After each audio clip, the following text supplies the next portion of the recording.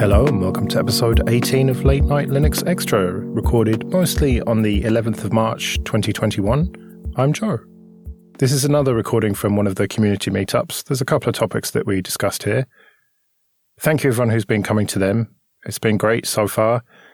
If you want to take part in the next one, go to latenightlinux.com/mumble and there's details there of what you need to do to get connected to Mumble and everything and what the date's going to be. I'm not sure what that is yet, but by the time you listen to this, hopefully that page will be updated.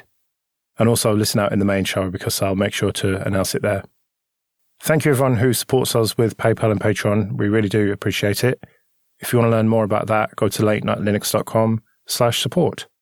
And if you want to get in contact, latenightlinux.com/contact. So let's get straight on with it then.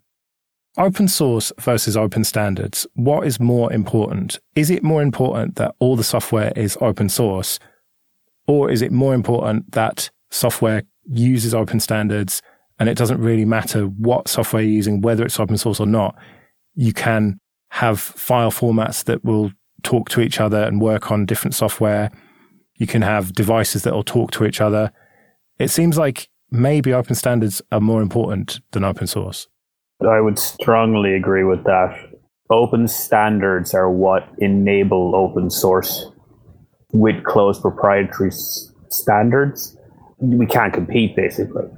It's a sort of like, I find open standards are much more broad. They're broader in scope and just kind of almost a backbone of the internet. I'm thinking of HTTP, for example. Like, imagine that was something proprietary. Where would the internet be? You wouldn't have one without the other, would you? That's the problem. Like, for instance, if there was no open source, you wouldn't have open standards, would you? You could do. I mean, for example, I always think about the Microsoft Office formats. They could be totally open formats and open standards that could work with LibreOffice or whatever, and the actual software could be proprietary. Yeah, I mean, if you have an open standard, there's probably some guy is going to want to hack it and he will write open source for it. But it will be really, really hard if you need to reverse all the proprietary stuff, like LibreOffice. Their job is hard because they're playing cat and mouse with Microsoft Office. Good example as well is Google initially used XMPP, and you can use any open source client with their XMPP chat service. That's now been replaced with whatever proprietary garbage they've got, and I imagine clients like Pigeon are really struggling to keep connecting to those types of services. I would say it depends on what your goals are. If you're kind of a Stallman-esque person who has this overarching need for freedom in every aspect of your life, then yeah, open source is the more important thing. But realistically speaking, open standards is far more important because, one, it enables interoperability, like people were saying.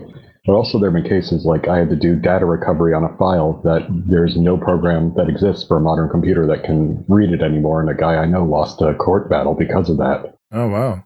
Imagine a universe where there's no open source and everything is proprietary, but they have open standards.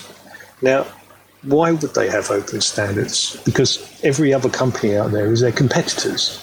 The only reason that people make open standards is because they're giving and taking from open source. I'm not sure about that. I mean, I could see a world where HTTP is an open standard, but the only things connecting to it are proprietary browsers. Yeah, I agree that could be the case, but that's not the way things have evolved, is it? I don't know. Mozilla's one bad decision away from.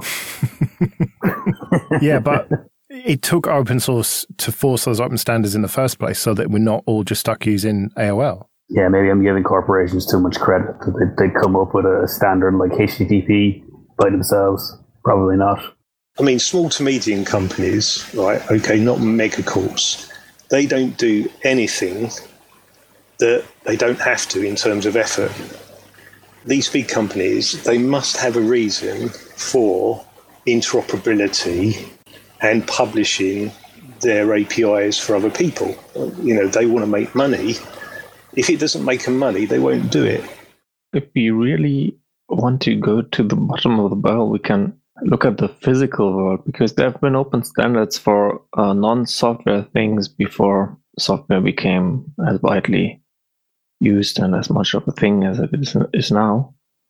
And there we had open standards for a while. So in a way, open standards must have been there before open source, but they are somewhat interdependent. And I think open standards really matter, but they are only successful if they're adopted and if they're reasonably well designed, because otherwise nobody's going to pick them up. They don't fulfill market demands. People won't use them.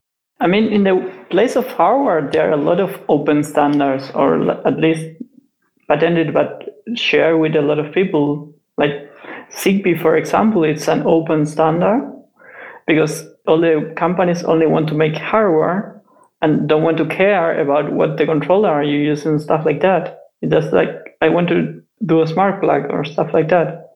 Yeah, or even stuff like M.2 slot. You know, that is a standard size, and all motherboard manufacturers make it that size, and all SSD manufacturers make it that size. And it just, everyone wins as a result of that. And I hate to play economist here, and it's my degree, but I've never used it. But there's always in business cooperation versus, now I can't even remember the word. I've been out of an English-speaking country so long, but adversarial behavior. And there is a sweet spot that makes everybody the most money, and that's what will happen, and that's what we're seeing with these standards. Yeah, I think I will concede that you can most probably have open standards without open source. But there is a symbiotic relationship, I believe. You know, when a group of organisations get together and say, hey, why don't we come up with an open standard so that we can all use one another's software and work together, we're sure that sort of thing happens quite a lot. Yeah, I mean, it's what I said. If you have an open standard, there's someone with too much time is going to hack it. My partner, she's got a Fitbit. None of us particularly like Google. Obviously, Google's now bought Fitbit. And I've been running Lineage on a Sony Z1 Compact, running an older version of a side-loaded Fitbit on there. And it just suddenly stops logging in, can't log in anymore. And I had to go back 20 versions effectively to get something that works. I don't know how long it's going to work. Right. And there's a prime example then of where they've not used open standards, and you're going to end up with bricked hardware, essentially. You're going to end up with paperweights instead of a useful smartwatch. Yeah, it's pretty much what happened with Pebble. Like, thank God the community got around and founded Rebel, but it's like, okay, we're going to brick your devices. The other thing is about deprecation of the OSs as well. It's like, who makes that decision of saying, we're not going to support Android 7 anymore, it's going to be Android 8. And then there's millions of phones that then can't connect to those devices. Nearly every gadget these days needs an app. Don't support it on PCs anymore. Yeah, and they don't even use web standards or whatever. You need that app. Yeah. It's such a pain because Google's motivation is obviously for buying Fitbit is let's get everyone to buy new phones, when the intent of Fitbit originally was probably let's get Fitbit running for everyone. Is it though, or was it just to gather the data? Is that why they bought Fitbit? I probably just guess just to gather the data. But I think one of the big problems with not having open standard for stuff like that, like Fitbit or whatever application you want, it's really the vendor lock-in. I mean, you're stuck. You either say goodbye to all your years of data or keep using Fitbit. Pretty much with a lot of Google services like that. I mean, like, have fun if you want to get your notes out of Keep or stuff like that. You can still have this problem if you had open source software which wasn't using open standards. Like if you had, say, a password manager which was using some kind of database format that no one really understood, for example, then that might be quite tricky. But if you had something based on like plain text files, then that's kind of a different thing.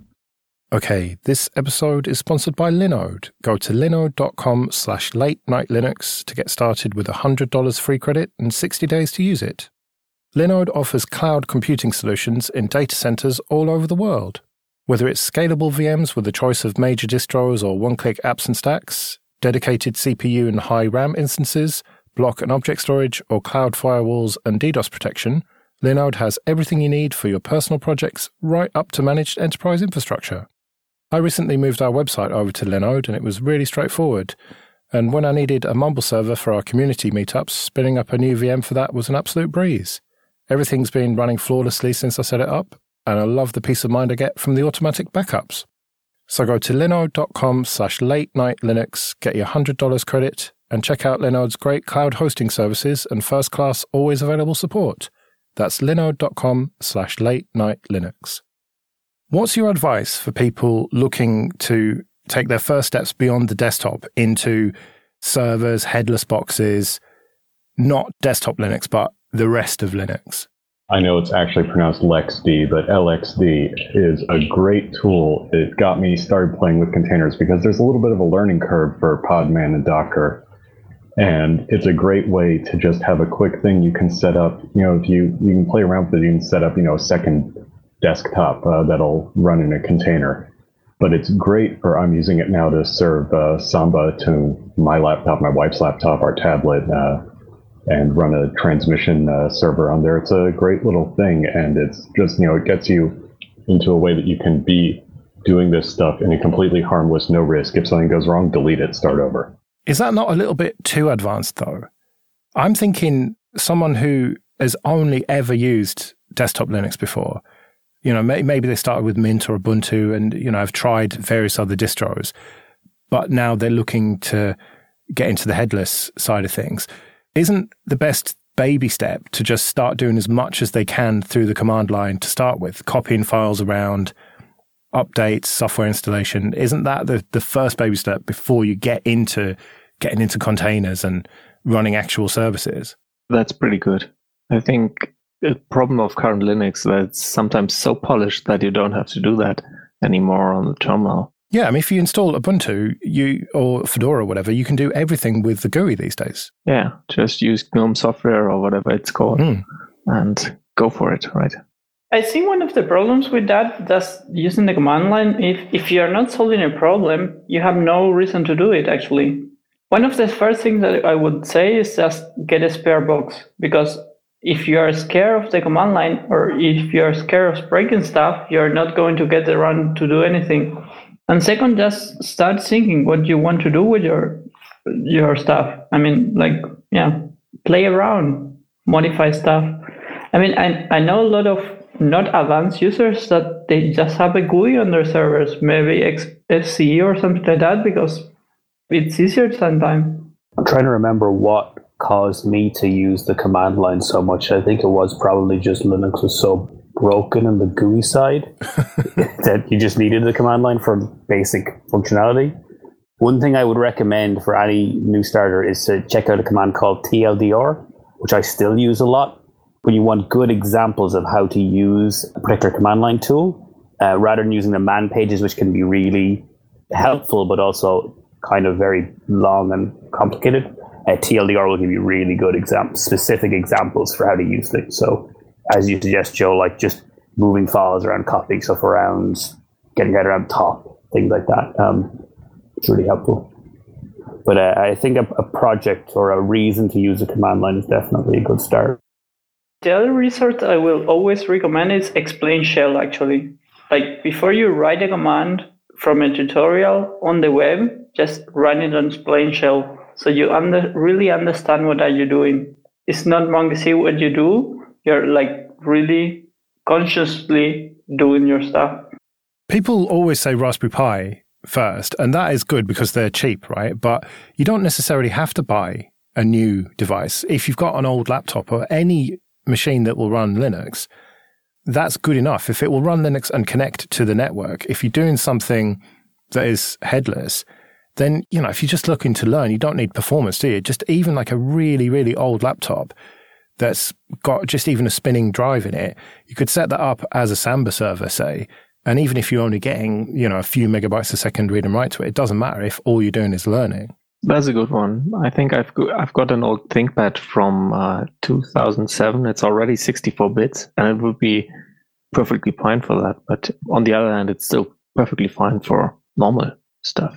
I think a laptop is a great idea actually for headless stuff, because if you break it, you have a monitor and a mouse connected to it. So you can just open it up and say, oops, just reset it again. That's what we do at home, and it's great because there have been times where SSHing in just doesn't work, and if it were a Raspberry Pi, I'd have to pull out a monitor instead. I've got this laptop from 2009-ish that's just completely useless otherwise, and it's serving a great function in our home. One other thing to suggest is the AWS free usage tier. You could spin up an EC2 instance fairly quickly. Well, I was going to say that, using some sort of VPS. I mean, obviously we're sponsored by Linode and you can get your $100 credit or whatever, but something like that, or as you say, AWS free tier, but something that is remote on the internet. The only hesitancy I would say for that, for someone who's totally new to it, is be careful what you do with it. Like, if it's all on your LAN, it doesn't matter if you don't follow best security practices and stuff. Whereas if it's out on the internet, if you just accept that you're not going to put private data on it and stuff, and if it does get pwned, then you're not in, serious trouble. You can just destroy the VM and start again. If you do put something on the internet, you are going to get hammered. Like, everyone is going to try to pawn you. Like, all the bots going around. So it's really a problem. So it sort of pays to know a little bit more before you take that step, maybe. So it seems that people need a motivation to start using the command line and to set up a headless box or VM or container or VPS or whatever. So what motivations are there to do it? I mean, for me, the easiest one is the Samba server, but there's got to be other more interesting things that you can do that are relatively straightforward. You can do a Kodi box or a Jellyfin server or a Nextcloud server. Nextcloud is really cool. I don't know why Nextcloud gets all the love. I love Nextcloud and I use it myself, but C-File is amazing, and for some reason it doesn't get that much love. It's much faster, much more polished, and I love the history it keeps of everything. And that's been one of the best things to have around, especially after you accidentally delete your home folder. Nextcloud keeps a history though too. That saved my ass when I wrote my thesis. Maybe a good simple project for somebody to get started is just a box, nothing special, just Duplicity, have Duplicity SSH into it, and have a backup like that. It takes almost no skill, no software setting up on the server, and it's very, very useful. A small wiki will also be a good idea for something like a personal wiki for stuff like you want to remember. Or maybe it's just certain old recipes from your grandma and with groceries or a lot of recipe servers. Yeah, or even like Popey does, he catalogs all his ThinkPads on there. I mean, you could do that with the various hardware you've got or software installations or whatever, just to have somewhere to make notes and be searchable and whatnot. And that in turn will then make you learn about how to do backups of that. Like, how are you going to back up that database and maybe set up another file server to back that up to?